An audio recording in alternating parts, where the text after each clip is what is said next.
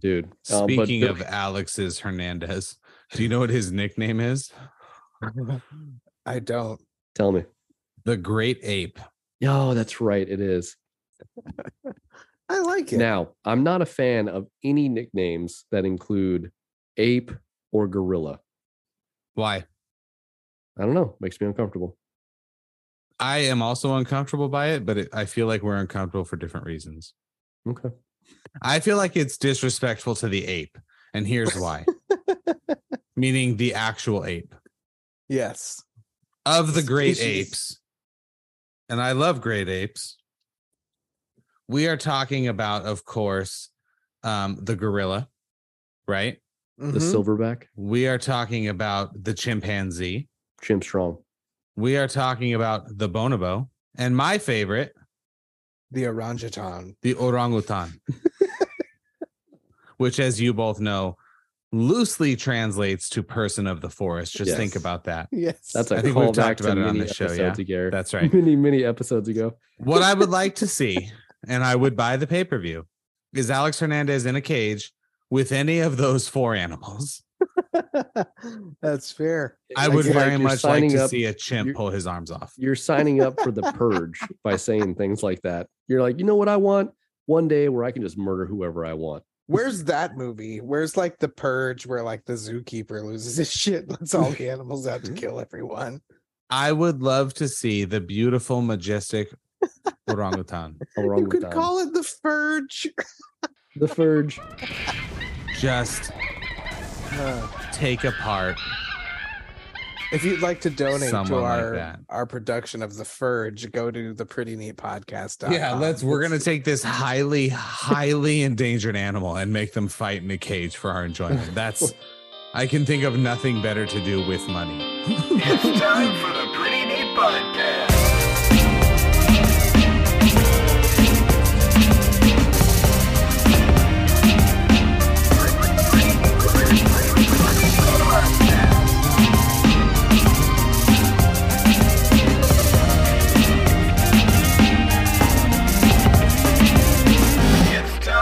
Pretty Neat Podcast.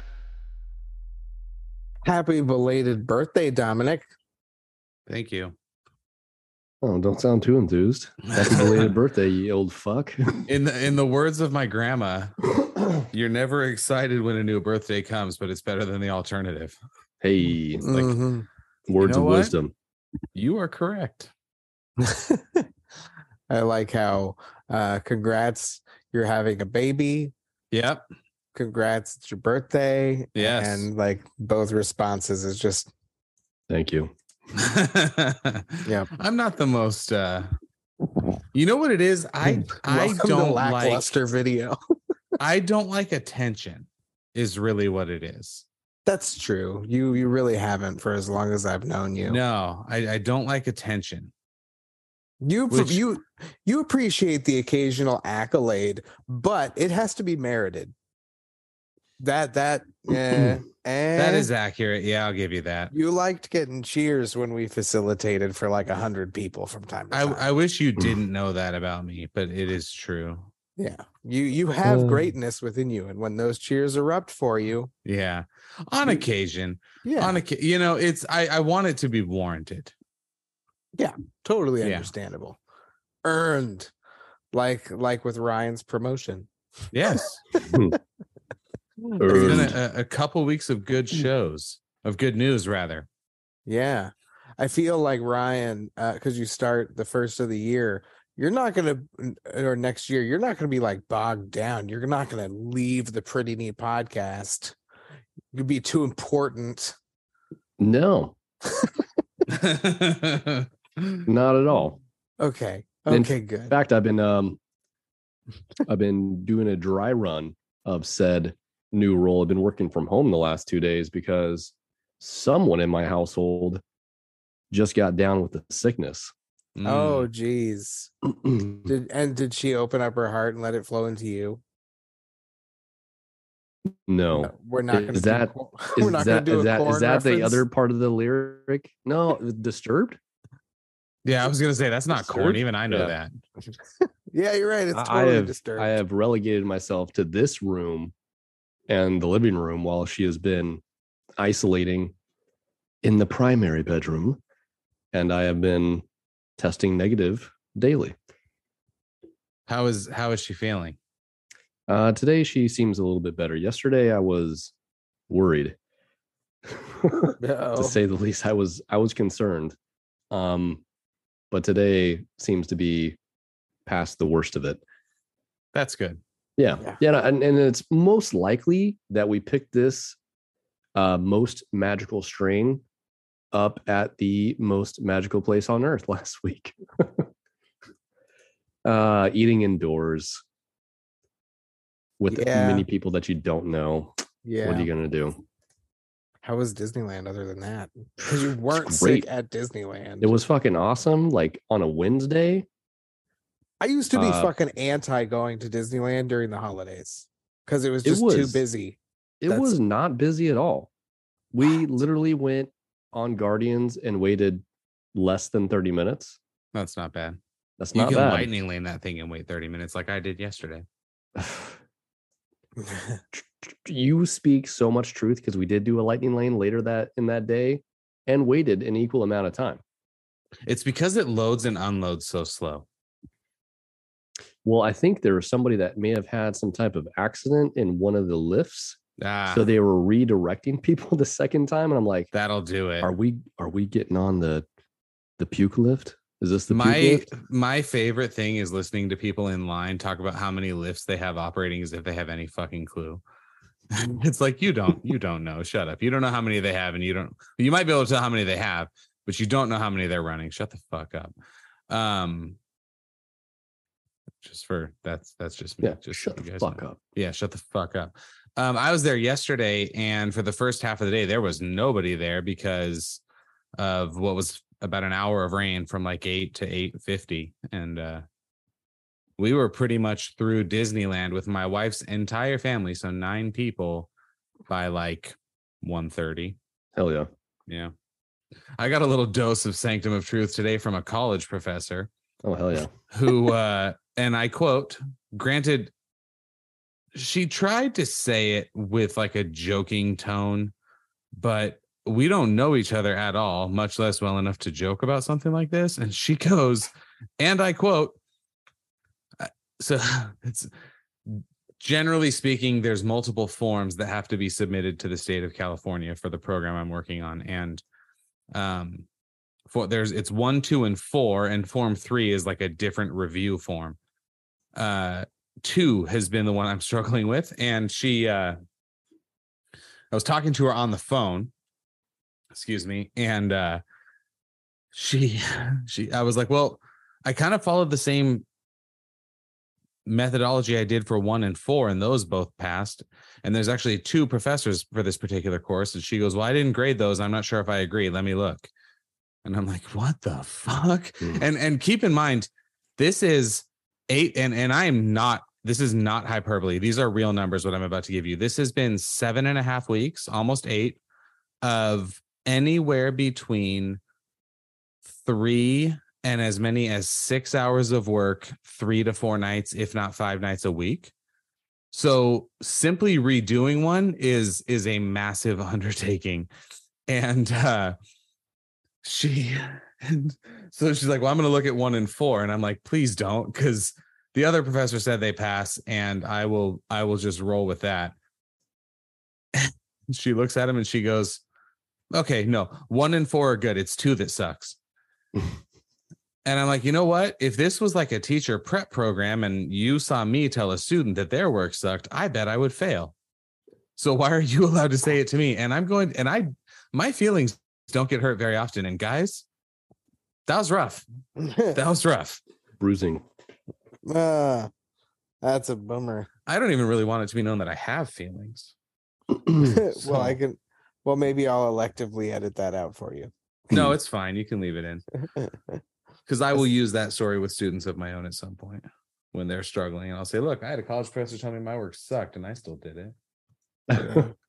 So shut the fuck up. That's why I'm still here with you and not in a nice office somewhere. Because I was thinking about this with Ryan's job, and this is not how any future employment I have will be, but it does seem like in some jobs, the higher up you get, the less work you actually do. Ryan, is that going to be your experience, do you think? I don't think so. Okay, that's I don't think so. I was speaking to somebody who works for me currently about the prospect of him taking my current role, and he's like, "Well, you're like in meetings all day, and I don't know if I want to do that." I'm okay, fair enough. I said, but I think everybody's trying to move in the same direction in getting a better opportunity, unless you're going to go to another company. Yeah. It seems like people are way more fearful of what they don't understand or what they don't know fully. Yeah. So trying to talk him down a little bit. Said, yeah, I'm in meetings, but it's not what I do all day. Right. Yeah. I also talk to you guys. Yeah. That's true. Yeah. Yeah. Interesting. I found while I was in the corporate world that there's a fuck ton of meetings. That's 100% true. And those meetings are about everything you're doing outside of the meetings, of course. And that's really the only difference is they're going to kind of I had my work, right? But they understand that a big part of my work is communicating what it might be to a bunch of other people. So yeah, I might actually be doing less work time because I have 25 hours of meetings during the week. But that other, 15 is accumulating whatever information I need, and that's work. So yeah, you do have a lot of meetings. You're going to have a lot of that, but hey, that's fucking work. Meetings are work. Talking about that's why they pay you. Dealing with the people there, that's the work. Sometimes that is so true. Yeah, it's so true. But I'm happy that I get to work with you guys once a week, because the Pretty Neat Podcast is where we talk about UFC and other pretty neat stuff, which is my favorite thing to do, really. So this show is fucking perfect. Was the UFC pretty neat this week? It was pretty interesting. Okay. I don't know if it defines neat. I was going to say, if the definition of neat was like, is the UFC occupying way too much space in my brain and frustration now? Yeah, it is. Sorry. Well, just say that again. I am trying and struggling to get the Laker game on this TV in here, and it's because I hate myself, so I got to watch them lose to the Celtics tonight, probably. But yeah, that's going to be a tough game. Yeah. Well, let's just. There we go. Oh yeah. I'm on a.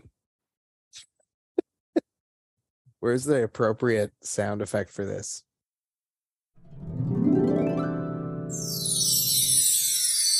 I'm on an appropriate amount of muscle relaxers. Do you guys like John Mayer? No. No, not particularly. Okay. This one time he was running through the halls of my high school screaming at the top of his lungs. I punched him in the mouth. I don't know how many of those words are true. That feels like John Mayer was running through the halls of your high school? No.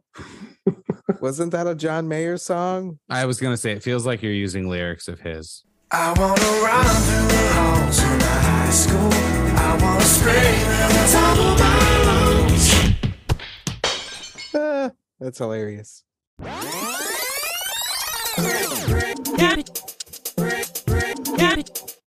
Nearly record-setting card.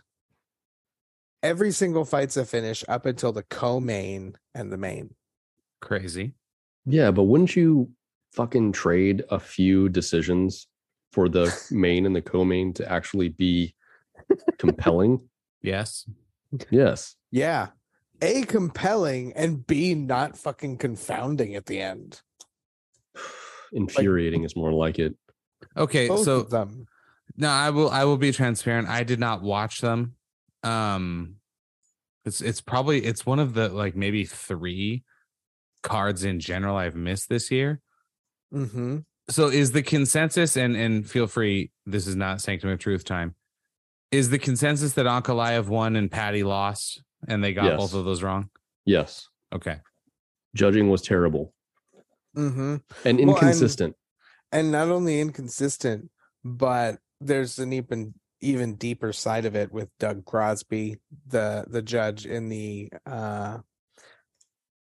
Paddy Pimblett fight, if I recall correctly. Yeah. He was also a judge at the Bellator card the night before. And that card with Sabatello and Stotts, another main event, 5 rounds. He gave 50-45 to Sabatello. He lost the decision. The other 2 judges gave the fight to Stotts, and Stotts was the clear winner, 3-2. It's the first time in Bellator history that somebody has had all rounds on one judge's scorecards as the winner, but they lost the fight. And like, this is the same judge. Say that again. So the judge in the Paddy Pimblett fight. No, I get that part. What is the first time in Bellator that's happened? That a single judge scored a unanimous, scored all the rounds in the fight for the loser. Based on the 2 unanimous cards that the other 2 judges had? Correct. Got it. Okay. And theirs weren't even unanimous, but it was enough to give the other fighter the win. But that same judge came over and fucked everything up in the UFC the next day. Where was the Bellator card? I'm pretty sure it was Mohegan Sun. So that's what? Yeah. Connecticut. Yeah. The aforementioned Connecticut. So he got on a plane and red-eyed his way to Vegas? Yep. Exactly. Okay. But and then with the Pimblett fight, sorry, I'm bringing up Bellator here to see if I can see the scorecards. Bam, bam, bam. But Ryan, how did you score the Paddy Pimblett Jared Gordon fight? 2-1 for Jared Gordon. Which rounds? The first round and the second round. Yeah. That's exactly what and here's the thing. I had it 3-0 for Jared Gordon, with maybe the second round going to Paddy, maybe. And even that I didn't even think was justified. The fight sucked. And Paddy calling for fight of the night is fucking atrocious. Yeah, his whole presentation, like his fad, the whole thing like collapsed around him, didn't evolve. Like, you questionably beat an unranked guy. You're not a prospect anymore, obviously. You're just here to draw money. But if you're going to he's just a big star is what he is. Yeah. And he's a big personality. Yeah. Well, he's huge in the UK though. With Barstool and them. The Barstool stuff is here. He's just he was selling out arenas over there even before he was in the UFC. I'm looking at the advanced stats. I'm really having trouble seeing how any of this supports Paddy winning. And here's the other thing too, and this is maybe more in the sanctum of truth, is I'm like 99% sure that the stats they were showing live were drastically different than the ones they put at the end. Like, there was the doors opening. There was a point is that some light peeking out? I see. Yeah. Oh, the first round, there was a point that I'm pretty sure was the end of the round, at which Gordon had landed 32 strikes or 32 significant strikes to Paddy's 14. And I was like, okay, I'm not crazy. Gordon annihilated him this round. And later on, I saw like an end of the fight statistic with all of the rounds broken down, and they had it like 32 to like 28, like it was close. But there was nothing close about it. And frankly, it comes down to Jared Gordon blocked like everything that Paddy was throwing. So the UFC ESPN rather, on their stats say that Patty landed 3 less strikes in total, but threw 51 more. They say he landed 5 more significant strikes, 63 to 58, but threw 54 more. Threw double the amount of headshots, but only landed 3, and that's a 122 to 60 difference. That is significant. Body work, Patty 13 of 16, Gordon 14 of 27.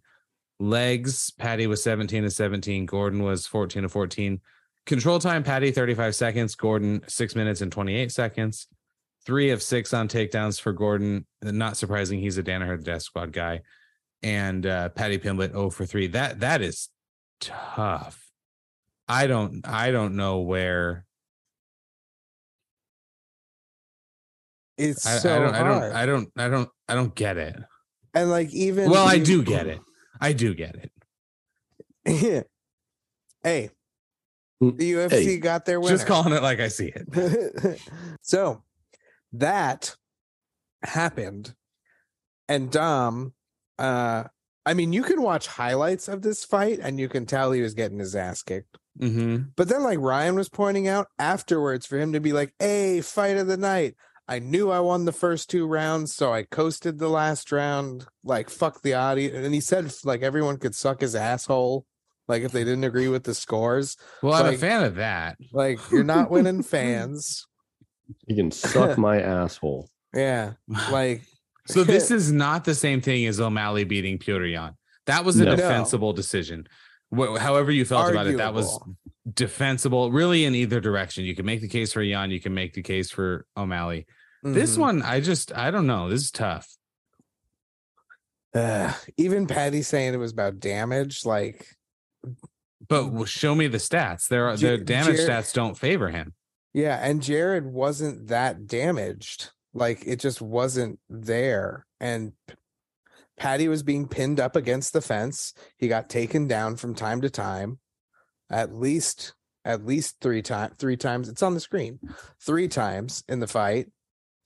And like, Patty attempted a submission once, which Jared Gordon literally reversed and got on top and ended the round on top. like even the one time Patty was a threat, it was flipped on him. So I'm like, I don't see the victory. I can't. I've rewatched it. I watched the fight again and it was the same. But maybe I was biased. I don't know. What about, that being said, the split draw in the main event, kind of aptly scored. It wasn't terrible. I had it 3-2 for Ankalaev, though. Yeah, I think Ankalaev, it shouldn't have been this close. I mean, watching the fight, what his corner said to him after like round 2 is like, what are you doing? Take this fight to the ground. Mm-hmm. Poor decision making. I'm not sure if he just wanted to engage with Yan on the feet. Yan is in a different class than him, standing wise. And they made a big deal about Yan being able to check a lot of leg kicks. And then what he did in terms of lower leg kicks. Yeah. I mean, Magomed had to switch stances because he was going to get taken out off of his feet with another like super solid calf kick. Yeah. 25 of 29 for Yan to that point. Yep. There would have been a TKO from calf kicks in round like 3 if Magomed had not taken him down. Absolutely not. Fight, and unless a leg breaks, Yan did not knock him down even once, and neither did Ankalaev. They didn't register either of those as knockdowns. No, not according to ESPN. Well, that's disappointing. Fair enough. Well, unless a leg breaks, there will never be a calf kick stoppage. I promise you. A leg or a foot. I can think of like at least 3 to 5 in the No, you can't. Yeah. Calf kick stoppages directly after a calf kick. Now, a calf kick that led to somebody getting punched in the face, maybe, but not because of the leg. Absolutely not. There's probably been one this year. I'd love to hear it. Ryan's checking the stats.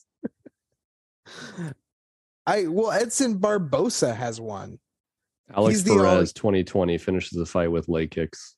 The guy quit after That's not a TKO though. Well, Edson it is a TKO. Leg kick TKO. It Edson is, Barbosa but if the guy, famous. I'm saying the ref will not stop it. Edson Barbosa is famous for having a head kick, leg kick, and body kick KO. That's like part of his resume. Yeah, this was UFC 250. Alex Perez leg kick TKO. But if a guy quits on the stool, that is not the same thing as a referee stopping it. That's correct. Yeah, you are correct. I'm not disputing that. That to me is more. God, that was a card too. Holy shit! Sean O'Malley was on that card. Oh, that was the Eddie when he annihilated Eddie Wineland. Who am I looking for? I love that. They used Bittersweet Symphony. But he quits. Look, the fighter quits. Uh-huh. He's Which like, that would technically be a sub. And see, that's a 1-2. What is a leg kick? 6 combo that we just saw there? Yeah, man. Lima, vicious kicks.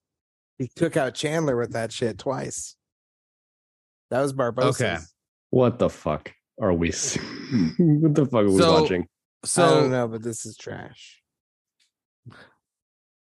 Well, we definitely need to do a live watch along with that fight, whatever it was. Yeah, there's like so many on here I want to watch right now. What the fuck was that? So that looks like he buckled his knee, but that's not in the UFC. That's in some sort of kickboxing. Okay. Let's concede then, because this is a stupid fucking thing to talk about. And I apologize for even going here. Okay. It's my fault. I take full responsibility. It is unlikely that or impossible that a referee will stop the fight because of a leg kick. Will a fight end because of a leg kick? Sure. In multiple ways. But is a referee going to jump in there because of what's going on? And not unless there's a broken bone. Also, there is not a single statistic that supports Ankalaev not winning a unanimous decision in this fight. So totally, he should have. Like, this is like a judge on a bad night should have made this a split. Like for Magomed, it should have been a UD for sure. Dang, there were so many. Here's 2 minutes of the kicks. Ooh. Yep, that was not a knockdown. He didn't go to the ground. Did his knee touch the ground though? No. Neither did both hands. Yeah. But that wasn't even this first. Ugh. God, watching these hurts. Yeah, I would imagine Ankalaev's still not walking right. Yeah. No. And then, and that's the other leg. Oh, yeah. He's fucked up. Jeez. And this is all into the third round. This is all before the middle of the third round when he finally listened to his coach and took him down. So I guess if you want to talk damage done, maybe you could say it wasn't like a dominant performance, because looking at those, I don't know. In fairness, now that I think back, I actually did see about 90 seconds of this fight. We celebrated Christmas with my wife's family on Saturday, and I drank way too much. And you know that moment where you're laying in bed trying to look at like a video and you're like, well, if this doesn't go away, I'm going to have to change my sheets before I fall asleep. So I turned my phone off and fell asleep. And then, you know, those drunken like 3 a.m. wake ups where you're just miserable, you know? I looked at ESPN. I'm like, that was a draw. What the fuck happened? But yeah. That what we just watched, that was the first 2.5 rounds. That's crazy. And then like after that, Ankalaev pinned Blachowicz the whole time and beat the shit out of him. Which is exactly what Magomed's coaches were telling him to do. So, like Ryan said, good job, dude. Listen to your coaches. Yeah. But what the fuck? Now they're going to have Glover fight Jamal Hill. Yep. And fuck Anthony Smith, who was going to fight Jamal Hill, who is ranked higher than Jamal Hill. Yeah, but isn't he still recovering from like some ankle injury? Anthony Smith, not as far as I know.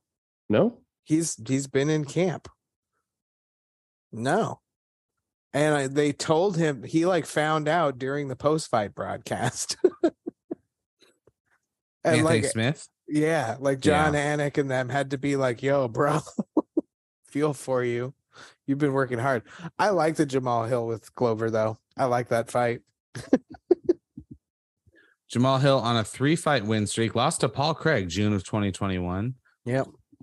He's an active fighter. Shit, he has been in there a lot of times the last couple of years. And that's his only loss recently, anyway. So yeah, and his arm broke. Oh, that's his only loss at all. Yeah, and it like he didn't tap his fucking arm snapped. Yep. Fucking bear Jew. What are you gonna do? Yeah, we like Jamal Hill on this show.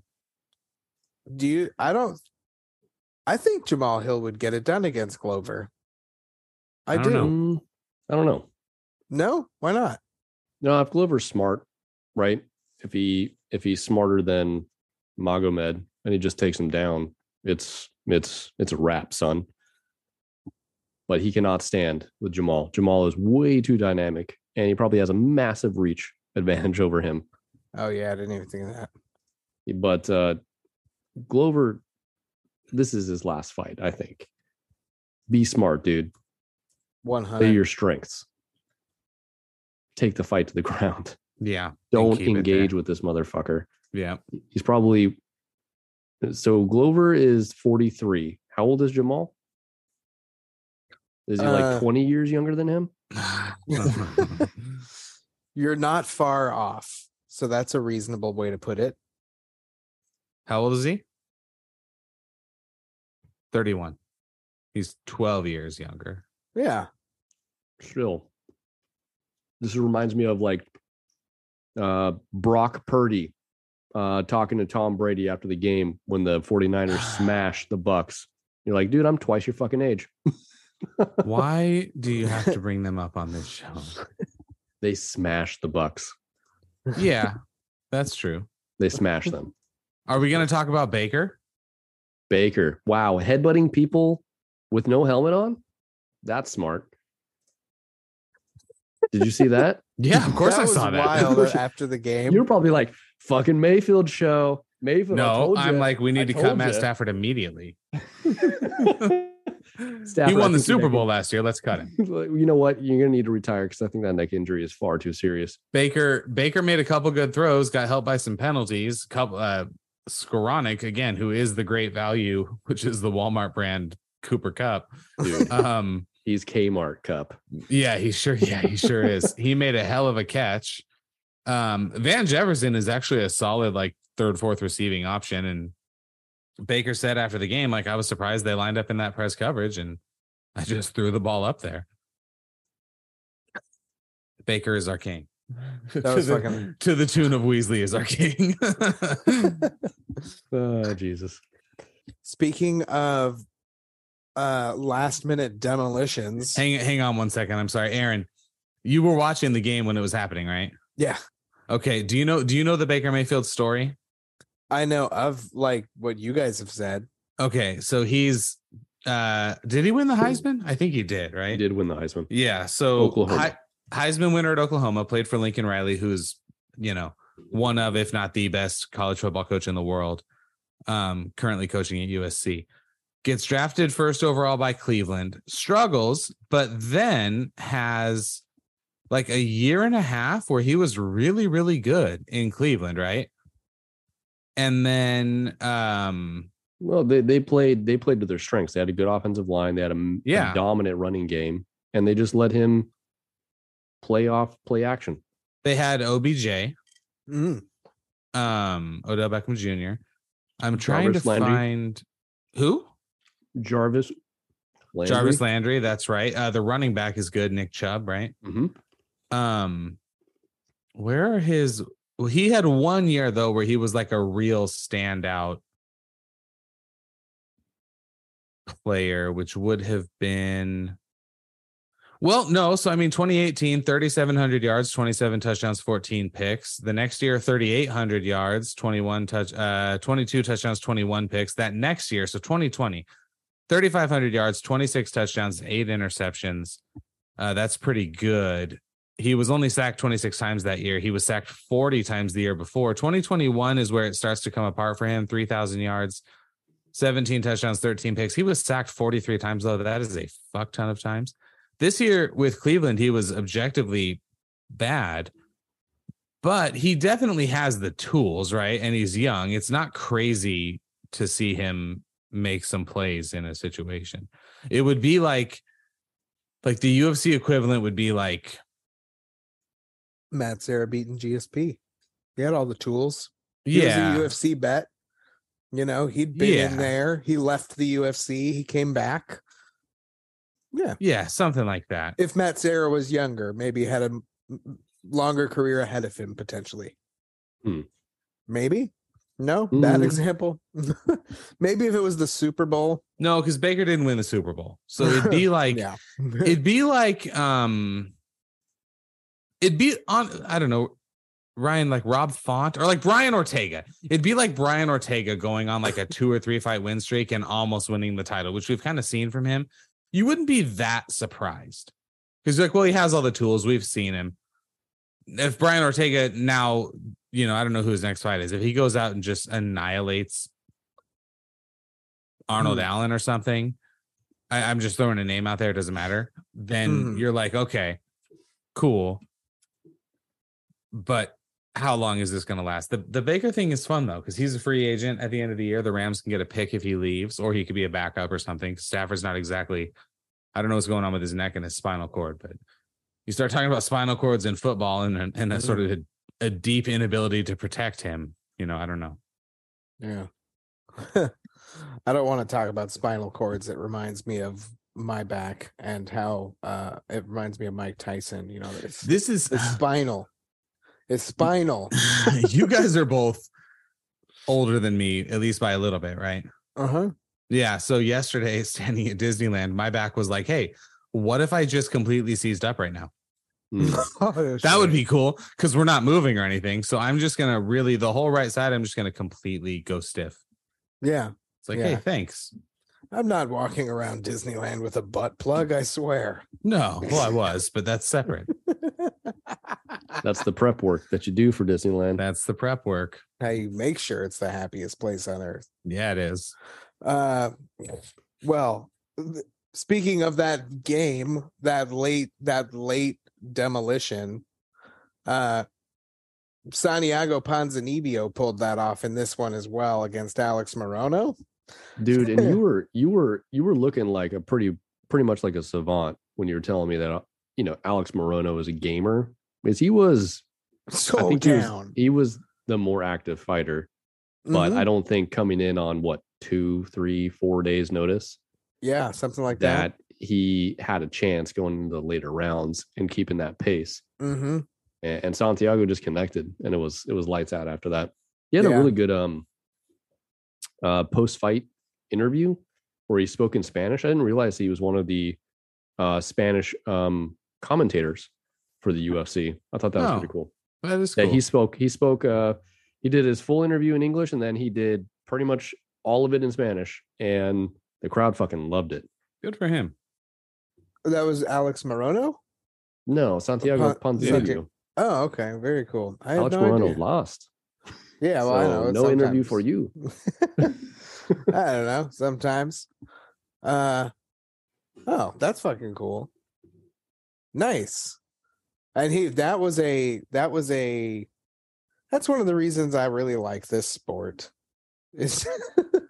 Is that like we were talking about, like Alex Morono, I knew was going to come out and he was going to fire and he was going to play with what happens and he was going to go, and that he is good at learning on the fly. But Santiago Ponzinibbio, he had to outlast. He had to learn too. He had to adapt. He was in a full camp for Robbie Lawler, who was going to come at him way different than Morono did. So like he had to adjust, and he did. That was a good win. I loved it. And then is Darren Till done? Is he done? Is he done? He says he's Well, done. I think he's done for a while because didn't he injure his knee again? Yeah. And this is like, That's not good. was it a knee injury before? And then prior to that, I mean, there's something else. He is constantly injured. Yeah, he's like Dominic Cruz if he sucked more. I think he does suck more. You're right. He's like Dominic Cruz sucking more. I think he does suck more because he doesn't win fights. He made it exciting. Like that was at least a good part of it. Like right at the end of the first round when he kind of got out of trouble. He got out of trouble. The second round was way more favorable to him, but look at the overall strikes. It was 117 to 58. Yeah.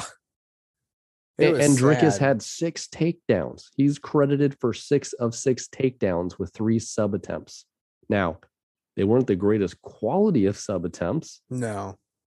But and Dricus definitely looked tired in round 2, like almost like he took the round off. Look at number 1.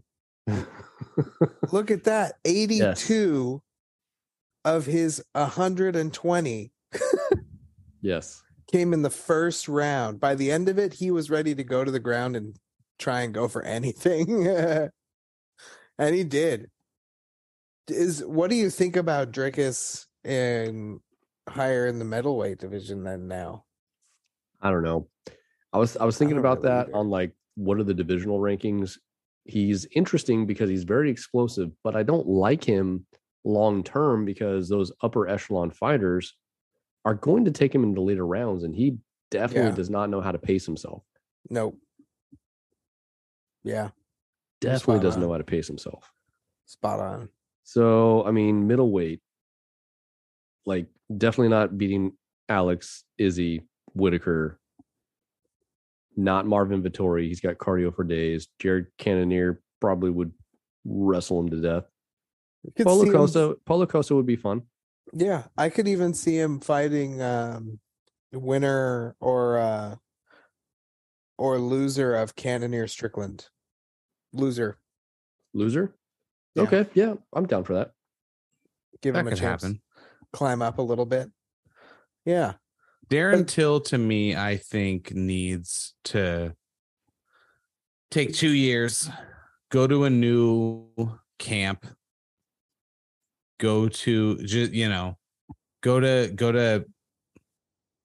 what are the 2 big ones in Florida? Sanford MMA, which I think is something different now, and ATT. Go to AKA, go to Jackson Wink, go somewhere completely different, spend 2 years refining your game with a new coach, new team around you, new training partners, all that shit.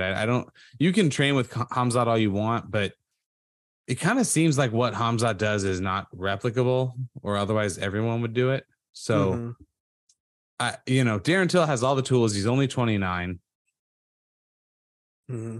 It's not working for him. So, yeah. He didn't look bad in the fight, but like you were just saying, like Darren Till is 29. That's where he's at. Paddy Pimblett is 28. Exactly. And like this is where he's at. This is where he's gonna be. I don't know if there's 10 years he's not gonna have a belt. Like Pimblett will not fight for a belt. I think there's a better chance that Rosas Jr. has a belt in 2023 or 2024 than Paddy Pimblett. Oh, I don't think that's crazy at all. Slow your fucking roll. 2023? I think it's possible. Nope. At bantamweight? At bantamweight? Yeah. Especially at bantamweight. You talking one of the deepest divisions in all the UFC. Put it on the board. Are we really though? Yeah. All right. So Aljamain, does he beat talking Aljamain? About? Your self-proclaimed favorite fighter is ranked 13th. Uh-huh. Who does Raul Rosas beat that's in the top 15? Does he beat we need another does he beat another Khabib's fight. cousin Saeed? Does he No. beat Jack Shore, our No. We need favorite another- Welshman? Jack Shore, maybe. Does he beat the UFC's best boxer, Adrian Yanez? Careful.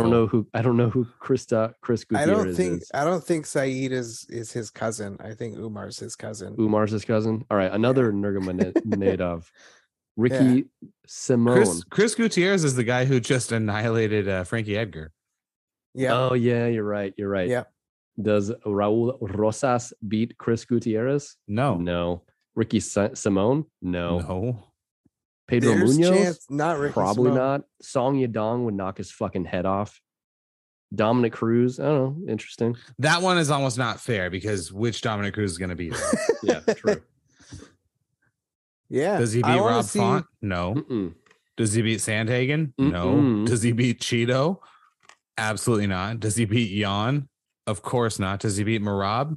No. So Does he you mean beat to Sean tell O'Malley? me? No. Does he beat Aljamain Sterling? No. So what No. you're saying, Dom, is it's more likely Patty Pimblett will be a champ than Rosas? No, I'm not. I'm saying I would actually be surprised if Patty ever even fights for the belt. I think at some point Rosas will fight for the belt. I just think next year is quick. 24. I mean, who knows if Sean goes up and Sterling quits and Marab goes down. I don't know. Like a lot of weird stuff happens. So maybe. Yeah. But he's only 18. We've got some time. Yeah. What if he moved down to flyweight? Could he make flyweight? How big is that guy? I don't know. Let's look. It's hard to tell. He weighed in. It says 141. Is it? If he's weighing 141, he could probably get down. Well, 25 is teeny tiny. Yeah. Now, I think Bo Nickel will be a champion before both of them. All right. Well, he's also more mature. Oh, yeah. He's 6 years older, 8 years older, even. He has less MMA fights. That doesn't matter. He has more all the other fights. If we played the same game at middleweight for Bo Nickel, how many of the top 15 in middleweight beat him? Oh my gosh, it'd be at middleweight. Yeah, that's what he fights at. Yeah. Who? Yeah. So like go from 15 down. Chris like, Curtis. I think Bo Nickel would run through him. Yep. Yeah. Drickus. Outlast him. That's interesting. Drickus is a tough motherfucker. Yeah. Nasruddin Imavov. He's French, by the way. Mm. Okay, give me Bo Nickel. He's good. Kelvin, give me Bo Nickel. Andre. I mean, he did break Jacare's arm. Give me Bo Nickel. Give me Bo Nickel. He also Until- broke Darren Till. a show. I'll take Bo Nickel. Jack Hermanson. Andre broke somebody else's arm too, and knocked a couple people out. Jack Hermanson. Not the one. Yeah, that's he's been not. fighting He's not the lately. grappler. He doesn't have the offensive pressure either. So give me Bo Nickel. Roman Dolidze. Ooh, That's a so little tougher. Roman Dolidze That's hard. just did the thing against Jack. So Yep. Sean Strickland, I think he would destroy Sean Strickland. Okay. I think he would take Paulo Costa down in an instant. Mm-hmm. I think he would do the same to Derek Brunson because Derek Brunson is a little bit older. But Derek Brunson is big. He is big. He's not Jared Cannonier big. No, he's not. Marvin Vittori would be an interesting fight because he's got, as I Mhm. said, he's got cardio for days, and I think he's a little bit of a psychopath. Yep. Cannonier, again, he's huge. He used to fight think- at heavyweight. Yep. I think Roman Dolidze would give him the most trouble, Of the whole list, you're probably right. and But Whitaker. Dolidze looks And good. you I know, don't think the- Bo Nickel is losing a minute of sleep over Robert Whitaker. above Jared Cannonier and Roman Dolidze, like, and that's it. I think Bo Nickel walks through Stylebender and Pereira.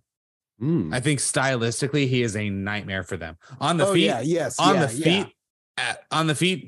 What are we talking about? Bo Nickel Yeah. doesn't last a round, but he doesn't have to stay on the feet. Pereira No. struggled with Stylebender on the feet, and Stylebender sucks, or on the ground, and Stylebender sucks on the ground. Mhm. Bo Nickel just holds them down and keeps them there. Yeah, And that is the. It's not a club and sub; it's a club and club. yeah. And Roman Dolidze, I mean, that's kind of the. I mean, isn't he? He's Georgian. He's like Merab Dvalishvili. Like he wants that engagement, and it's going to see who hits harder. And I mean, the control that he put on Jack Hermanson was just nutty. All that we're really talking about with Bo Nickel is a stylistic thing. Yeah. That's who can beat him. It's not going to be. It's not going to be some. Nobody is at 185 is a better wrestler than him. No, he's a pure specialist right now, but he's a specialist at probably the most dominant aspect of MMA. Yeah, The grappling, definitely. Yeah, grappling and wrestling. Yeah, grappling and wrestling. Ilya Topuria. Yeah, we have to talk about this now. Bo Nickel sells his own merch, as he should. I mean, Ilya Topuria, 15,100 miles ahead of Paddy Pimblett. The idea of that fight is ridiculous to me, and the idea that it's even in conversation. I think he should go up and knock him out. And fine, just, I'm for it. Put it into the hype train. But rumor mills Bryce Mitchell had the flu. And really? That he actually was going to cancel the fight, but needed to pull through for the fans. You know, just like TJ Dillashaw needed to pull through for the fans. Well, that's different. Apparently, like, he was out and couldn't do camp for at least a week. About 2 weeks ago, and it affected his weight and everything, and messed up his whole last of camp. But Ilya, I can't see a healthy Bryce Mitchell getting past that either. No, the UFC has him now ranked at 14 on the featherweight division for Ilya, and Bryce Mitchell still at 9. You would think maybe that should be updated, but let's play that game with Ilya. Does he beat Edson Barbosa? Yes. Yes. Does he beat Dan Ige? Yes. Does he beat another up-and-comer, Sodiq Yusuff? Probably. I think probably too. Movsar Evelev. That would be a war, but yes. And that's also a young guy. We already know he beat Bryce. They were calling out at the time of the fight card that he should fight Giga next. Now that's Georgian on Georgian crime right there. I don't know if they're going to do that right away, but that would be a fantastic, exciting stand-up fight. I think that's the right fight to make since Josh Emmett and a year are fighting for the belt. I mean, why don't we have Ilya fight Calvin Kattar? I like that one too, especially after the last win. No. Yeah. The thing is, though, I think Ilya would take him down and just smash him. I think he would Kattar beat Chikadze in January. That's right. Okay. So he beat Korean Zombie would be good too. And he's always a good gatekeeper, but I don't know. But Arnold Allen would be a war. I wouldn't be able to pick. Brian Ortega, I wouldn't be able to pick. Yair, I wouldn't be. No, Brian, he would get jabbed to death. He'd get beat up. See, the thing is, Brian's not really good at taking people down. He tries to stand up on the feet and then he pulls guard. Yeah, and look at Ilya Topuria. For a good fighter, Brian Ortega sucks. Ilya Topuria. That's a joke. Brian Ortega, we love you. Only on the Pretty Neat podcast. Ilya Topuria just submitted Bryce Mitchell, though. So I don't think I'd be too worried about Ilya Topuria against Brian Ortega. Now, that could be a Bryce Mitchell that had the flu. So could be. He could have been a little bit compromised. Brian Ortega, oh man, he almost submitted the best featherweight in the world twice in the same fight. So you mean the best fighter in the world? The number 1 pound for pound fighter in the world? It's not crazy to say. For now. I mean, what is Islam going to do to that guy? I feel so bad. Excited to watch I feel bad. Have you moved all the way to Islam winning? Yeah, I have. Okay. So we still have the unknown. The wild card is his ability to game plan. Alexander, that is. But you can only game plan so much. Which is to say not at all. Yeah. That's very true. It's just withstand and escape Yeah, dude. and regroup or don't. Yeah, but not regroup though, because he's not going to allow you to regroup. No. I feel like these people just condition their fucking heads starting at like age 5. Yeah. And like you just can't knock them out unless you absolutely catch them on the button, and that is the only way. Who are we talking about? Like the Dagestanis and the like yeah, we have Russian seen Islam wrestlers. get knocked off. Somebody did hit that button. yeah. But And you're right. Volkanovski is the type of striker that you've just got to catch him coming in. Mm-hmm. Yeah. Yep. Yeah. Because that's what he has to do.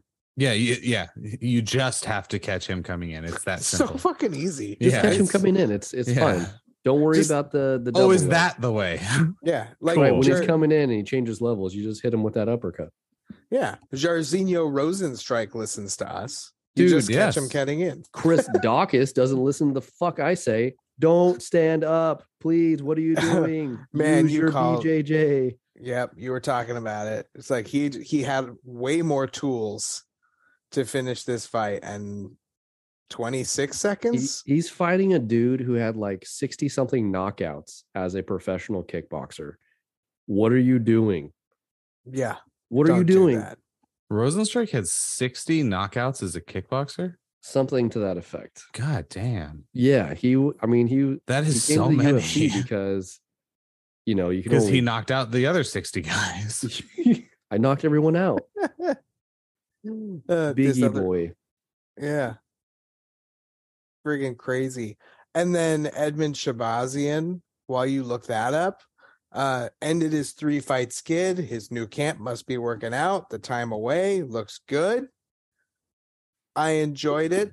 Also, he's middleweight. We just played that game. He's not good.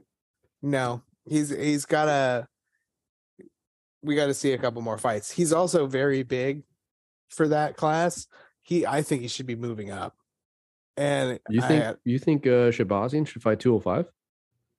not that he would be competitive there immediately, but I think he should. If seeing how it goes, that's all. See how it goes. I thought he looked too big. 64 wins by knockout in professional kickboxing. 76 matches won, 64 of them by knockout of the 85 he competed in. Has Okay. the second fastest knockout in kickboxing history. Wow. Is that good? I think that's good. Okay.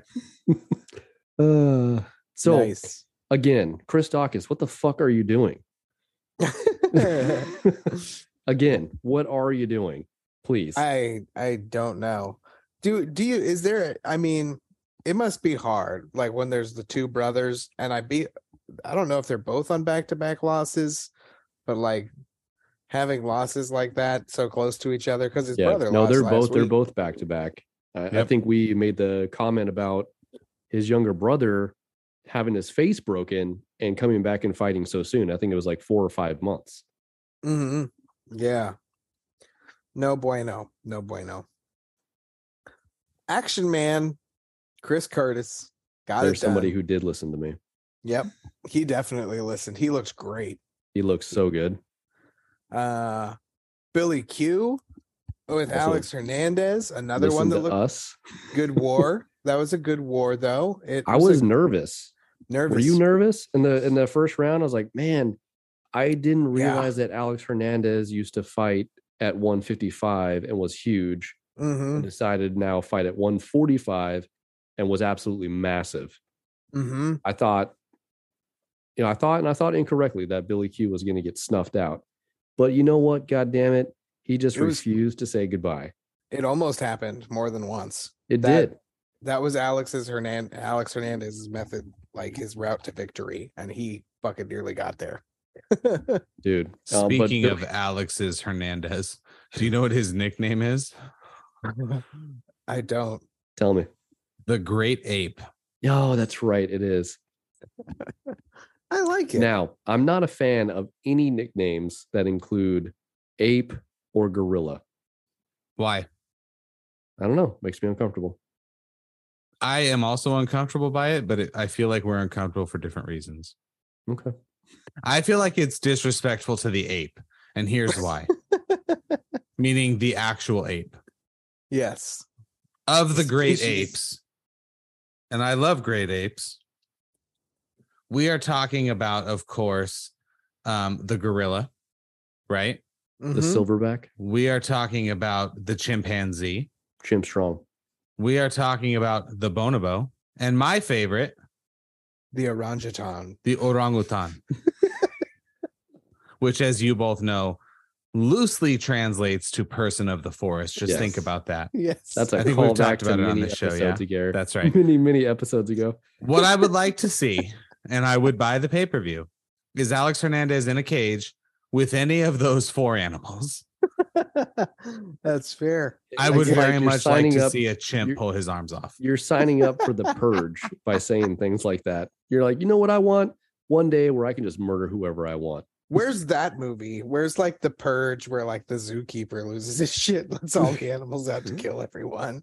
I would love to see the beautiful, majestic orangutan. You could call it the Furge. The Furge. Just take apart. If you'd like to donate to like our production of the Furge, go to the Pretty Neat Podcast. Yeah, we're gonna take this highly, highly endangered animal and make them fight in a cage for our enjoyment. I can think of nothing better to do with money. It's like the prequel to Nope, right? That's how we got to the Nope with the the chimpanzee on that show. Yeah, this one's called Chimps, of course, the most aggressive of that bunch.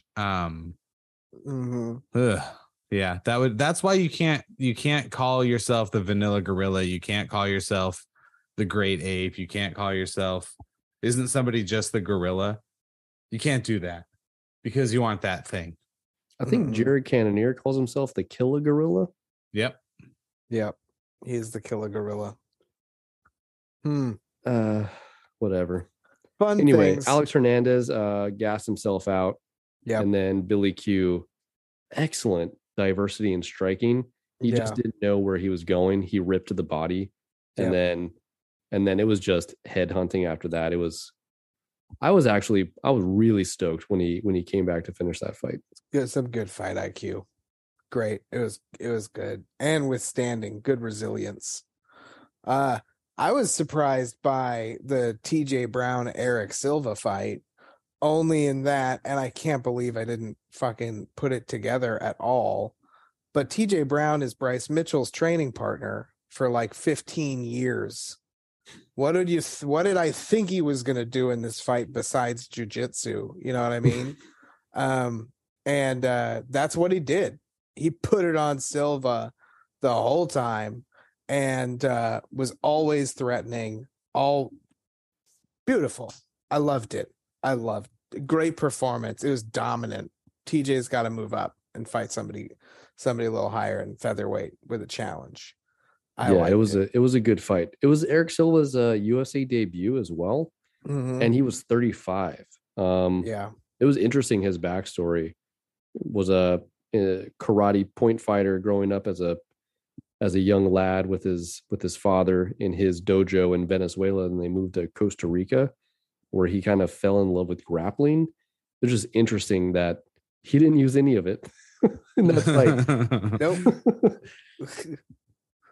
He just got taken down and submitted. Yeah, he didn't do shit other than when TJ Brown was going for chokes, he was holding up the thumbs up. Yep, I'm good. Good. I'm not trying to defend myself. I'm good. I'm letting you know that I'm alive still. Yep, still conscious. Not defending myself though. We're good. Yep. He's just not strong enough, or he hasn't locked it in. He's on his way. We're good. Yep. Maybe on the third try. Yep. Okay. Yep. He got it this time. I'm done. Yep. Tap. And then Cameron, is it Simon or Simon? I think it's Simon. He's Simon because he's South African. Another little comeback. Nice little battle back and forth between him and Stephen Kozlow. But shit, he's a prospect out of South Africa. I have Yeah, some no, I intrigue. thought There's a little there. Kozlo looked good at the start. It wasn't until the second round, midway through the second round, that Simon really like started opening up with his own offensive game. So that was fun. It was a great, like we were saying, the first 8 fights, the first 10 fights, all action packed. I mean, there's some terrible decision making for sure, like people not playing to their strengths, but very, very action packed. Yeah. This Simon guy fucking killed somebody on Contender Series or something. Yes. He had a brutal knockout on Contender Series. Anyway, anything else to recap from this past weekend? Was there any other major sporting events besides Bellator, which we chatted about a little bit? That was fun. Nothing else crazy there. There was some boxing as well. I didn't watch it. The Chinese Terrence Crawford, right? Yeah, Bud Crawford annihilated some dude for on a pay-per-view that nobody bought on BOK Prime. Why did no one buy it? Because who the fuck would pay for that to watch him fight? It wasn't against Errol Spence. It wasn't against Errol Spence, and it probably won't be against Errol Spence because he didn't even fucking mention him by name in the post-fight interview about, hey, what do you want to do next? Like, you can't say you want to make big fights and not fight Errol Spence. What are we doing? What are we doing, Bud Crawford? Nope. No thanks. He is a hell of a fighter, though. It was an amazing combination knockout. Like, wow, the guy was out. No need for a count. Nothing. Call it. You're done. Amazing fight. Definitely wasn't in his class. But then again, not a lot of people at that weight class are. Well, really no one, except maybe Errol Spence. And please, God, why can't we make that fight? Who do you think would do is there a line on that fight? I'm sure there's a line. I don't know what it is. You would probably favor Crawford for sure. He's higher on the pound for pound rankings. Yeah. Errol Spence was in another car accident 2 days ago? No way. What the fuck? Was he driving? Yes, I heard about that. A 14-year-old kid stole a car and ran a red light and crashed into his car. Yep, that is true. What the fuck? Just bad luck follows this dude. It would seem. It seems like he's okay. Yeah. Okay, good. Yeah. Should we make the last PNP picks of 2022 together? Yeah. Nice. And now it's time for the Pretty Neat Podcast picks.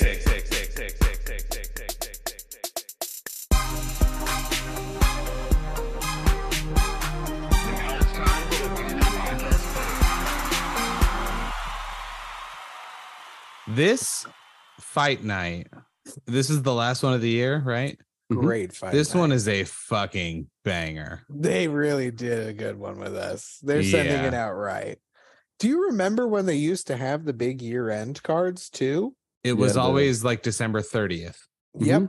Yeah. But New Year's Eve fights. Yep. Yeah. Used to be like the counter to the International Fight Week and the big capper.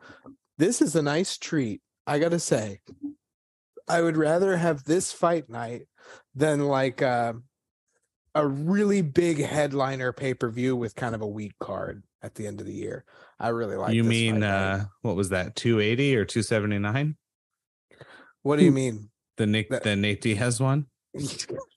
Oh, sure. Yeah. I guess. Fuck that card.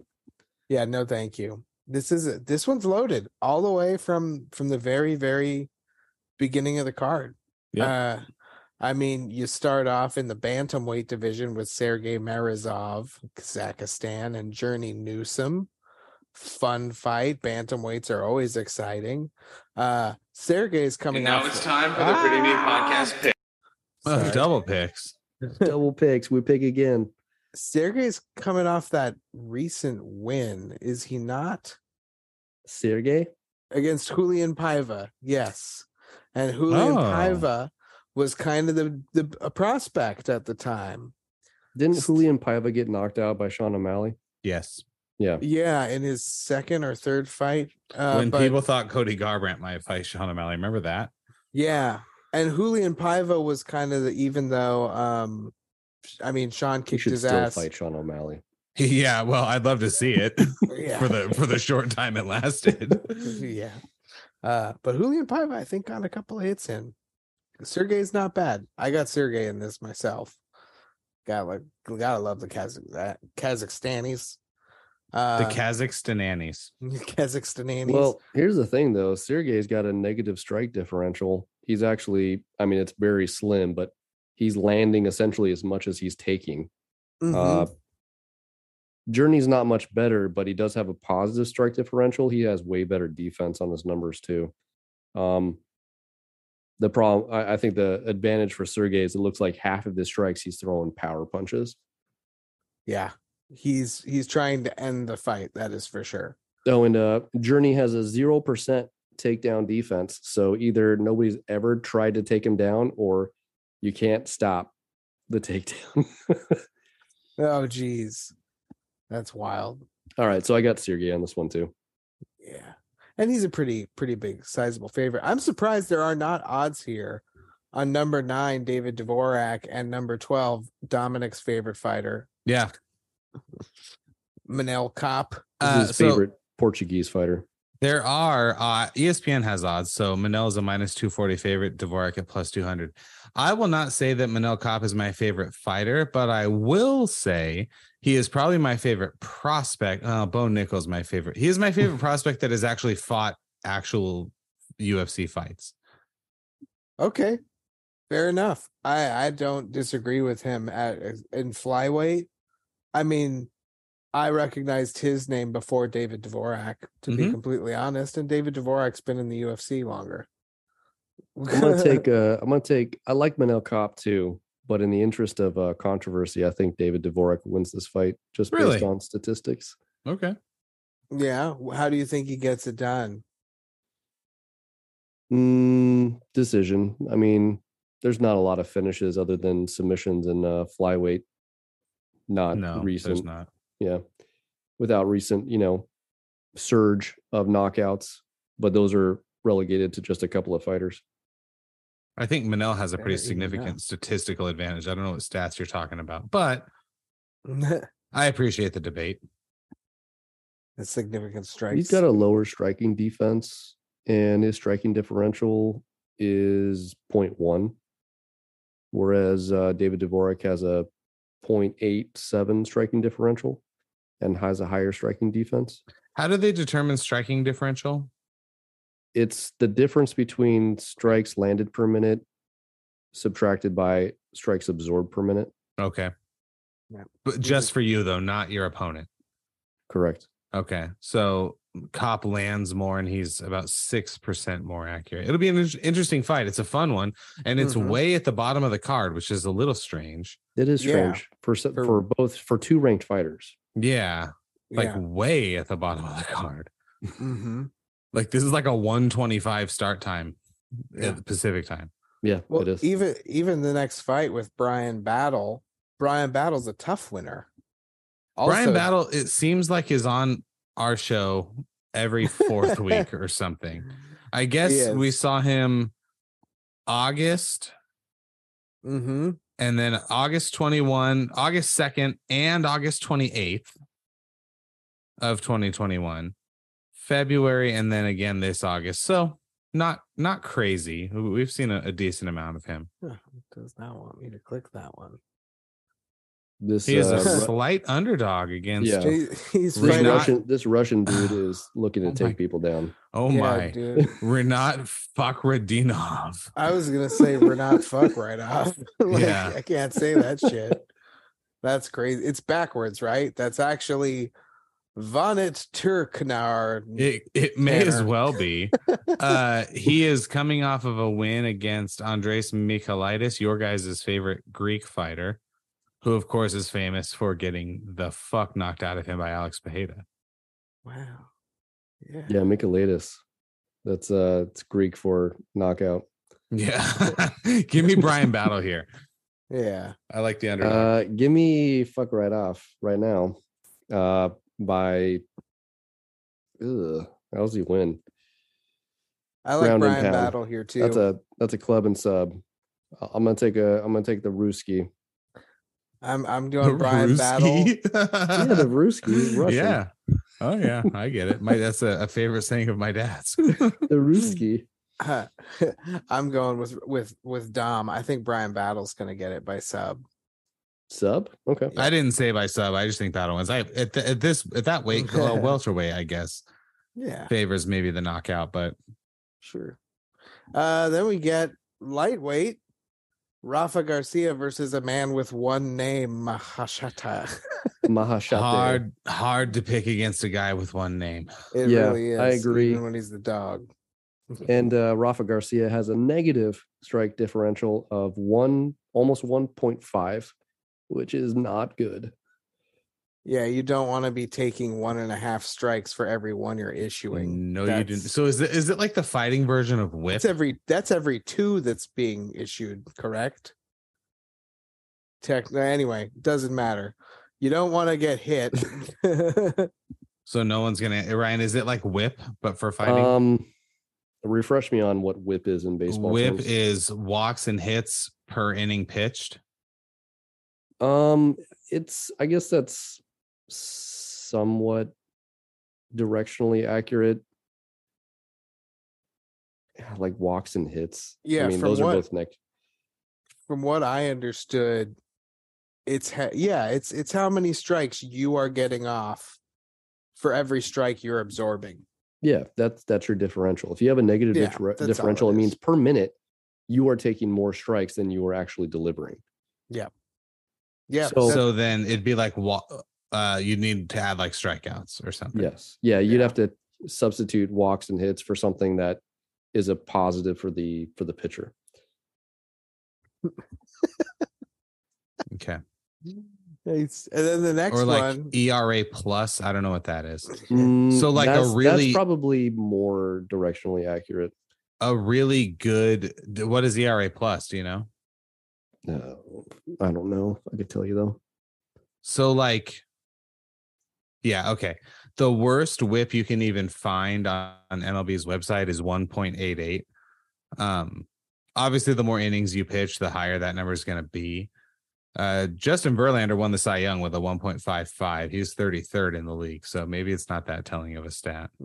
Yeah, but that's just the lower it is, the less you're letting anybody get on possible base in any potential scoring position.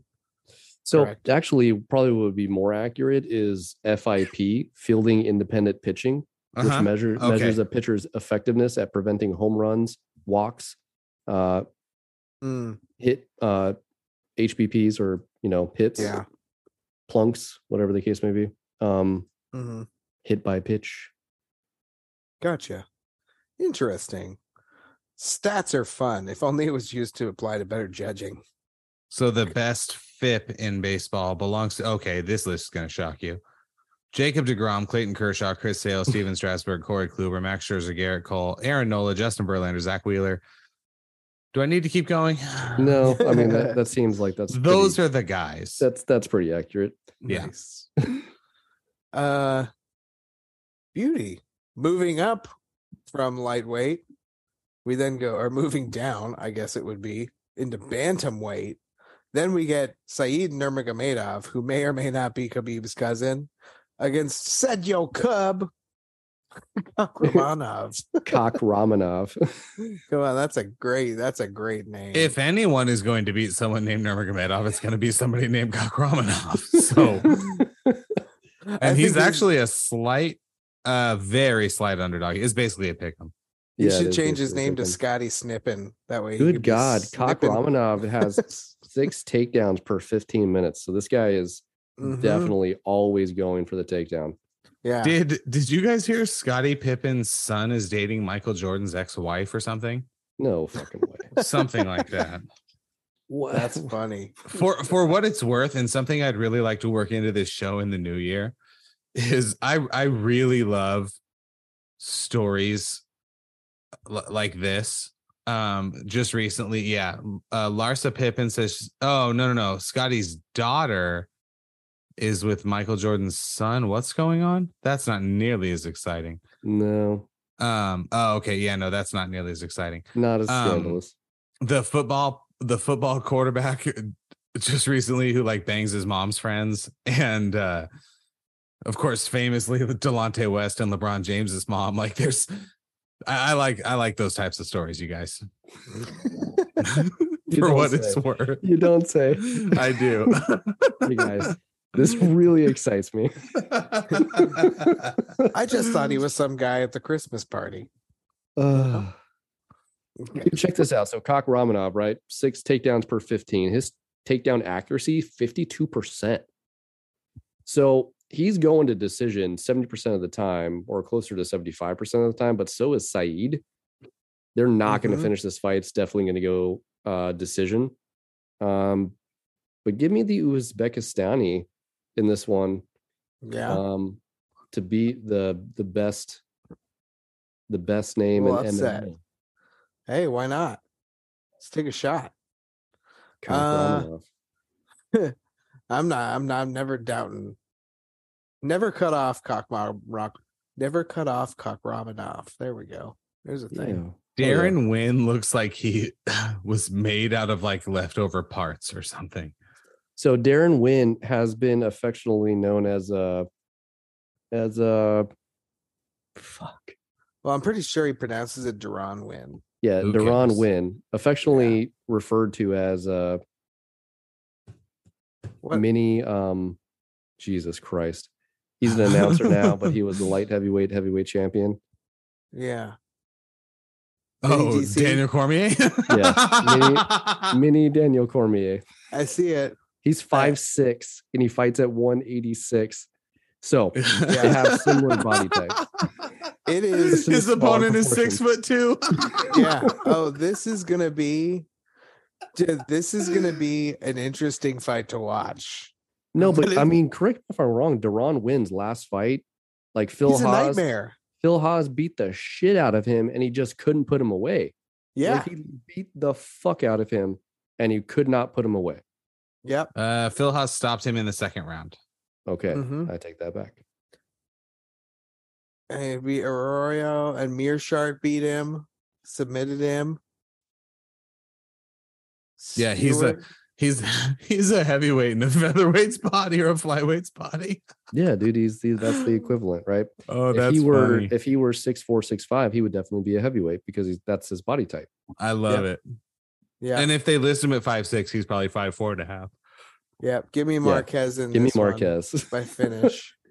Give me Marquez by TKO. Oh, Marquez only a slight favorite though, -165 plus 140. Yeah, if Marquez gets caught, it's over. Duran, I mean, he hits like a fucking truck. I mean, you can tell. But Duran, okay, check this striking differential. Lands 4.55 per minute. Not bad, kind of high. Yeah. Higher than Julian Marquez. Duran Wynn absorbs 6.21 strikes in the same minute. So he's giving up almost 2 additional strikes for what he's landing per minute. Whereas Julian Marquez has a positive strike differential, but it's marginal. He's wearing his pads. What can you say? That's what he's banking on, is what I would assume. I want to see him walking around next to Daniel Cormier. I shall call him Mini-Me. Yeah, right. Okay, I know what the cover art's going to be for Instagram tomorrow. Welterweight. After that middleweight bout, Julian Marquez, Duran Wynn. You heard it here first. Julian Marquez is going to get this done. After that, at welterweight, though, we get city kickboxer back, Jake Matthews, taking on Matthew Semmelsberger, who was a named champion for a long time. If I recall correctly, yeah. Semmelsberger is crazy 88 Brazilian Jiu-Jitsu. No, Jake Matthews. Yeah, Jake Matthews. He recently had that fight, if you recall, over summer. His hair is much longer. Jake Matthews is a Nexus fighter. Yeah, he beat Fiallo. He beat the machine, Andre Fiallo, in his last fight. Put him away in the first or second round. battered him. Yeah. And grew his hair out Semmelsberg and fixed his Matthews did. Matthews grew his hair out. His hair was long in the last fight. okay.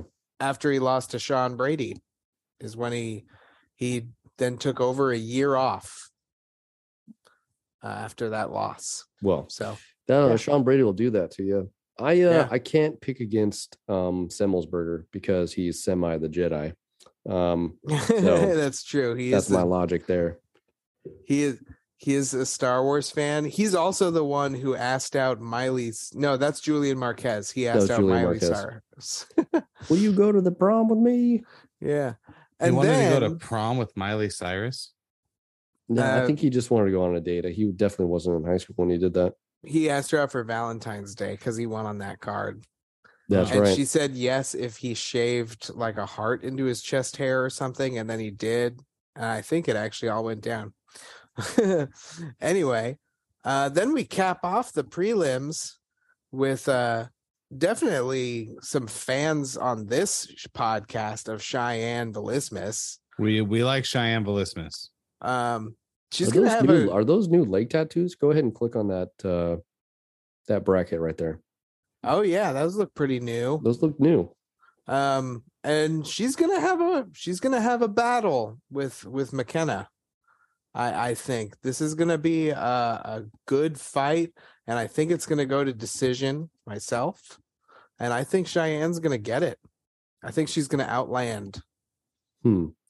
Yeah, so McKenna's won 2 of her last 3 fights. She went win, loss, win, but I couldn't tell you the quality of her opponents, to be quite honest.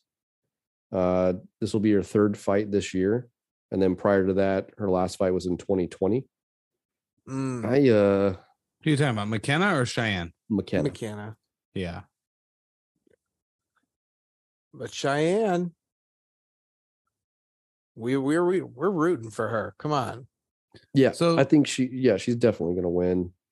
Cheyenne Velismus is on the list, right? She is definitely on the list. She's the warrior princess. Yeah, she's Xena. Yeah, she's on the list for sure. Yeah. So I will go with Cheyenne Velismus. Come on the show. We want to chat. We want to talk. She almost has a positive 3 strike differential as well. That is very good. That is very good. She throws a lot. Do you remember? Corey McKenna has a negative strike differential, and Cheyenne's defense is way better and is more accurate with her significant strikes. She is not rated or ranked, rather. No. Well, strawweight is very, very tough. Yeah.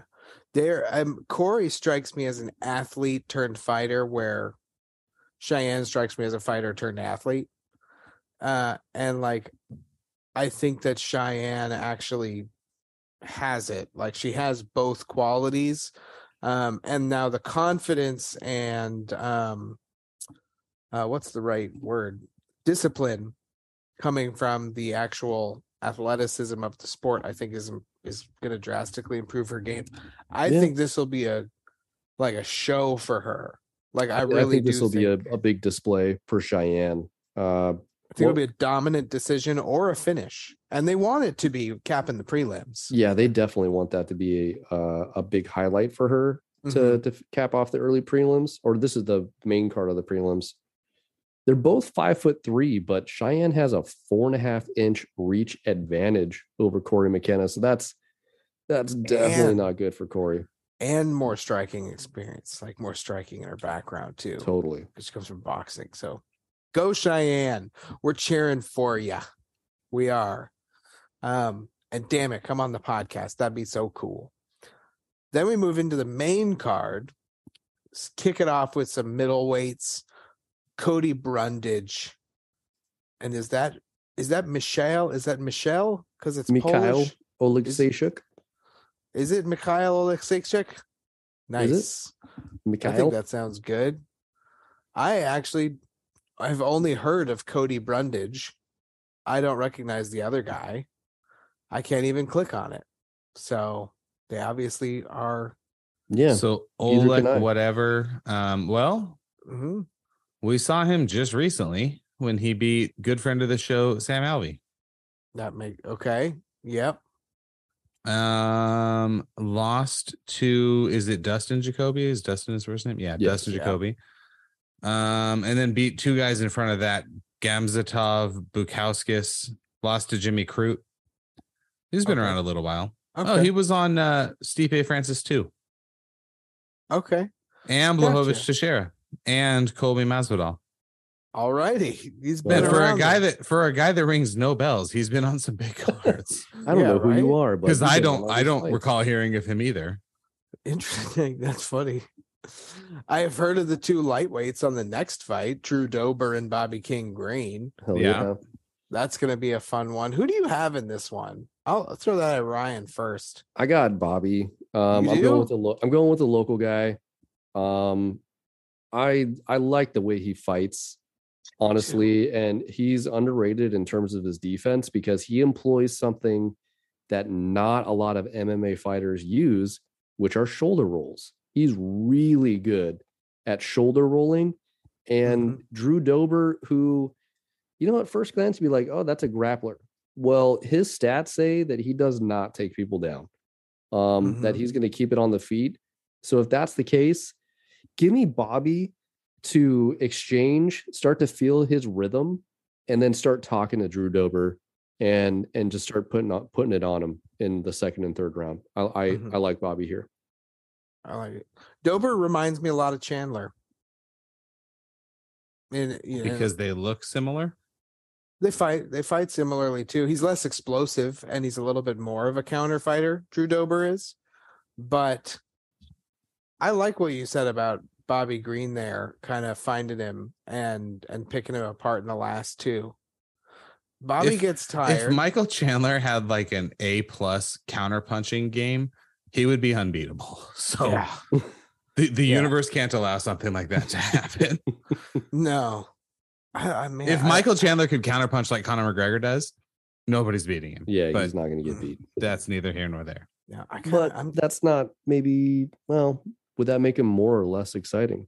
Right? I think he would be as exciting. Yeah, not more or less. I think it would stay the same. I actually like Drew Dober here. Yeah, he's a beast. I would never. It's hard to doubt him. Who did he beat before Alves?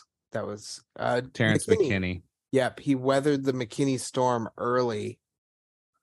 They've both lost to Islam. He also lost to Brad Riddell, which has not aged well. Yeah. Both a couple pretty relatively active fighters too. Yeah. We haven't seen Bobby Green in a little bit, I guess. Well, since February when he lost to Islam. Literally 2 weeks after fighting a full 3 rounds with Nasrat Haqparast. So I mean, that was all just going to be a net positive. Like, yeah, I'll throw my name in there. Yep. Yeah. I think this is a good fight. That's a good fight. That's going to be a back and forth. If that goes to a decision, it'll be very close, I think. Hey, Bruce Leroy is back. Alex Caceres. Oh, man. Julian Erosa. That should be fun. That'll go to a decision or Alex Caceres will knock him out in the second round. Hell no. Alex Caceres is not winning this fight. Give me Juicy J. Okay. Give me Juicy J. Okay. Yes, that is his nickname. I'm not just calling him that. He loses just because of his nickname. You lose because your nickname is Juicy J. No, but he's Juicy J is a stupid nickname. That's not. Then we move up one into the flyweights, and it's Amir Albazi and Alessandro Costa. Why do we not know who this is? Who either? And why is this the third fight? They're 6 and 8. Is that it? Or it says 8 and 8. It says 8 and 8 on the UFC. Gotta love the UFC website. But there's no picture. So Amir is 8th. Who is he fighting? Alessandro Costa. Not ranked on the UFC's rankings page. Well then. So that's probably a typo. Yeah. Also, there's no picture of him. His country. So are we sure he has UFC fights? So Amir Albazi is going to be fighting Ape. Shadow guy. Got it. That'll be fun. I'm actually more excited about the lightweight bout right after that. Arman Tsarukyan. So hang on. Demiris Alessandro Magulov. Costa is not 8th in that division. No. This appears to be his octagon debut. Okay. Yeah, they got that in the literally featured spot on the main This is card? October 17th or December 17th, 2022. He has a sick arm tattoo. He must be coming from contendership or belt status in another organization then. Can we get his Sherdog or something? Hey, there's nothing on this guy? There's a Sherdog. Let's see. I'm totally down for added spice into flyweights. So that's exciting. Lux Fight League. Oh, he's a Contender Series guy. July of 26th. He beat Chris Tognani by split decision. Doesn't seem like he was given a contract. His professional record is 12-2. Is this a late stand-in? Was Amir going to fight somebody else that fell out? He has the same lion on his arm that I have on mine. The exact same one. I feel like we missed something. It doesn't matter because this fight's coming. Arman Tsarukyan against the mad twitcher Demiris Magulov. I love watching Demir fight, despite that fucking twitch he has that just makes it look like he has something in his eye the entire fight. He's so awkward. He's so good. He's so good. And here's the thing, like he's 24-1. He's gonna, even though arm reach is 1.5 inches, like he's 3 inches taller than Arman. So creating leverage for Tsarukyan, he's gonna want to take it to the ground. That's what it's gonna be hard. Tsarukyan's gonna want to do. That's gonna be a much tougher thing. And this may be recency bias, but him fighting Mateusz Gamrot previously, and we thought that would be a lot of grappling, and it was very frantic back and forth. I think Demir would be, even though he's got the herky jerkies, I think he's going to be turn way more yourself around. He does. He's going to be more composed. I think he's going to be able to land on Arman. I do too. And if you open that up and you look at their grappling stats, you'll see what I'm talking about. Demir has a 90% takedown defense. Now, he's fought 25 times, so that's not just a couple of. That's pretty good. It's not just a couple of times. And Arman's strongest suit is going to be what? Trying to take it to the ground. Yeah. Not going to work. Couple that with Arman's lower takedown accuracy. Give me Demir in the later rounds and is him able to pour on some gas. You read my mind. Yeah. He's just going to shut him down. He's going to light him with a few combos in the third. That'll be beautiful. I like it. Then we get the co-main, the last fight of that is the main. Oh yeah, we get the main. That was the co-main. Then we get the main, which is the main of 2023. It's the last UFC fight of this calendar year. And it's Jared Cannonier and Sean Strickland who are going to come to fight. And that's at least a nice way to know that the year's going to end. These guys are not standoffish, and they both have every reason to win. And that makes me very excited. Cannonier's last loss was to the champion, Israel, and Sean's last lot was to the champion, Alex. Yep. So this is a great fight. I love it. I think that Cannonier is going to get this one done. And I think we're going to actually see another Sean Strickland lockout finish. I think he's going to get finished TKO KO. Can I say something? I am fearful that this is going to be a boring ass fight. Yeah? Yeah. Think it'll be like Sean and Hermanson? I'm Or worried. like- I'm worried that they're both going to be standing there wanting to have the other person make the first move. Sean Strickland has always been, he comes and he'll plod forward, but he's also, he's been inconsistent. But Jared Cannonier, depending on his game plan, he's been a 100% counter striker, and I'm fearful that they're just going to be very cautious, and this is going to be a snoozer. Yeah, I think Jared does not like bullies, and I don't think he will. He will react to Sean Strickland's bullshit in the cage. Okay. And how he reacts to that, I think, is how this fight will go. So you think maybe Jared will press the issue because he fucking hates Sean Strickland? Not really in that way. I think that could happen during fight. Okay. I think that if what you're happening plays out, which is totally possible, they're kind of, relentless. Sean is going to be egging him on. Sean is going to be, come on, let's go, let's put on a show. He does that with everybody, just like with Jack Hermanson. And it's like, stop fucking talking. I'm doing work. And if he gets caught in the headlights like Hermanson did, he's going to lose a decision. But Jared, though, if he gets angry, if he gets fired up, he's either going to get caught or he's going to catch him. So I think this is on Jared reacting to Sean and the mind games. But I like Jared in this one. I think Jared will get it done. I think Sean lost something in his momentum against Alex Pereira. And we're going to find out if he gets... that he was something of a train that ran into a steel bar that was not going to move. Yeah. And I think he had momentum going there with a lot of skill, but mostly momentum getting him there. And I think that I like Jared here. I do. Have you guys seen the Guardians of the Galaxy holiday special? Yes. Yes. The new one? Yes. Yeah. Well, the only one. No, didn't they do one before? No. Mm-mm. There's there's a Groot thing. There's like a short Groot thing. No, Yeah, not there's that. a Groot shorts. I thought there wasn't. Those are also good. I thought there was another holiday something from them. Nah. What'd you think of it?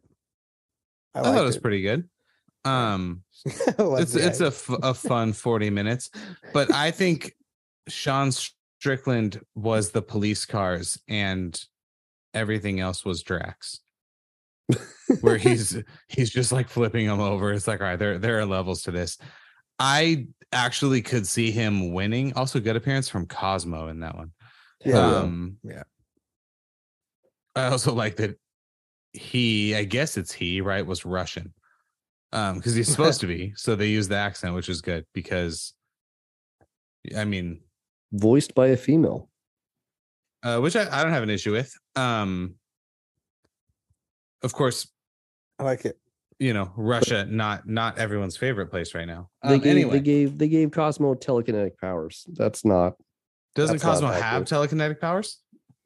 I don't think so. I think he does. Or she does. Let's see. What were you going to say about Sean Strickland, though? Does it matter? I guess Cosmo is a he. Oh, see, this says female, but I think it's been both, maybe. Which is fine. Yeah, telepathic abilities. Collector Hatter, yeah, telepathic abilities. Yeah. Possesses powerful mental abilities, including telepathy and telekinesis. You're right. One of my favorite things that Marvel does, because really who cares about Cannonier and Strickland, neither of them can win the title, is the way they'll just work in something like that. Or when what's her name? What's the robot girl? Gamora's sister? Andromeda? No.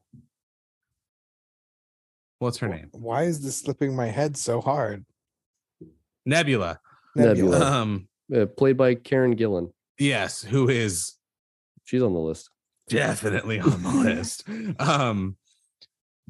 The way she gives Rocket Winter Soldier's arm, just little stuff like that. Yeah. I love the way they do that. Anyway, I think that Sean Strickland was that car, and Drax just like puts his hands out and flips it over, right? I'm not saying Cannonier is that. I think Pajeda was that. So I don't really care who wins. I could actually see Strickland knocking him out. I do kind of think it's a loser leaves town either way. At least in the terms of your title contention for the next couple of years. Either one of them could go to PFL and dominate their middleweight division. Definitely an arguable. Yeah, like, do they have a middleweight division? That's a more important question. Isn't it just Shoeface? Like, isn't Antonio Shoeface the only person? I thought he fought at 205. You're probably right. He probably moved or up. Maybe he could fight at 185, but they don't have a division because it's just him. I think both of them could work at 205 in PFL. Well, Jared Cannonier fought at 205 previously and at heavyweight. Yeah. Damn. I really think, let's see, they do have a light heavyweight, which right now is Robert Wilkinson. Yep. Bobby Wilkes. Yeah, I think Sean Strickland probably just walks right through him. So even at 205, that Sean Strickland has a real. This is a real contest. This will be a good fight. This is, if unless it pans out how it totally could, the way Ryan said it. If this was an Apex fight, like which it is, that'd be a fun fight to go to. I think we even talked about how this would be kind of one of those ones. Yeah, because it got pushed back, right? Yeah, to be in the room for this would be a good one. That's for sure. That being said, 2024 is around the corner. We probably have one or two more episodes. Yeah, that's like further around the corner. 2023 is pretty close. Yeah, that's it. 2023. I'm used to our exits, and it's the end of the episode. You know what I'm talking about. But we should put together like some tops for the next show. Like, I don't know, what are your top 3 subs, your top 3 KOs, your top 3 fights, your top 3 cards? You know, nothing below above 3 though. That's too many. Like, I also like predicting who each division champ will be at the end of 23. Yes, I definitely want to do that. So maybe we'll incorporate that. That'll be the PNP picks for the whole year of 2024. I wonder, because we did that once. I feel like we were about half right. Maybe we're gonna have to go through the archives. It feels like looking at it now, we probably got none of them correct. Yeah. except for Amanda and Valentina. Yeah, but and maybe Zhang. We might have had Zhang at strawweight. Yeah. Really going out on a limb with those 3 picks, though. Really taking some chances. I'm gonna go back and listen to at least that episode, figure out what they are. But yeah, that's all I had, fellas. I'm gonna rest my back and do that because do you have access to a hot tub? No, but I can use a bathtub. Was it hurt? Was it sore last time I talked to you guys? Because I think that's when it started. Yeah, unfortunately, that's when my back started. Do we make you feel tense? No, it was a laborious day, then sitting a long time and all that. Yeah, I have another bad bulging disc, herniated disc. Bad things. I'll rub it for you. Bring it over here. But I think I'm on the mend. Hopefully let me put my hands on it. back rubs. Let me time to eat or let me bang or whatever it is. Time to eat. That was who said that? Juliana Pena? Yes. Is that what she said? Yeah. She did on the tough season. She was very creepy in that season and I loved it. I don't like her. Her ovaries are too small for me. Damn. Whoa, that's another episode callback. Love it. Well then. Muscle relaxers and resting backs 2024. Time to eat 2024. Yeah, you know why I love MMA so much? That is 100% true, but it's also because it brings us together. You know what? Violence really does bring people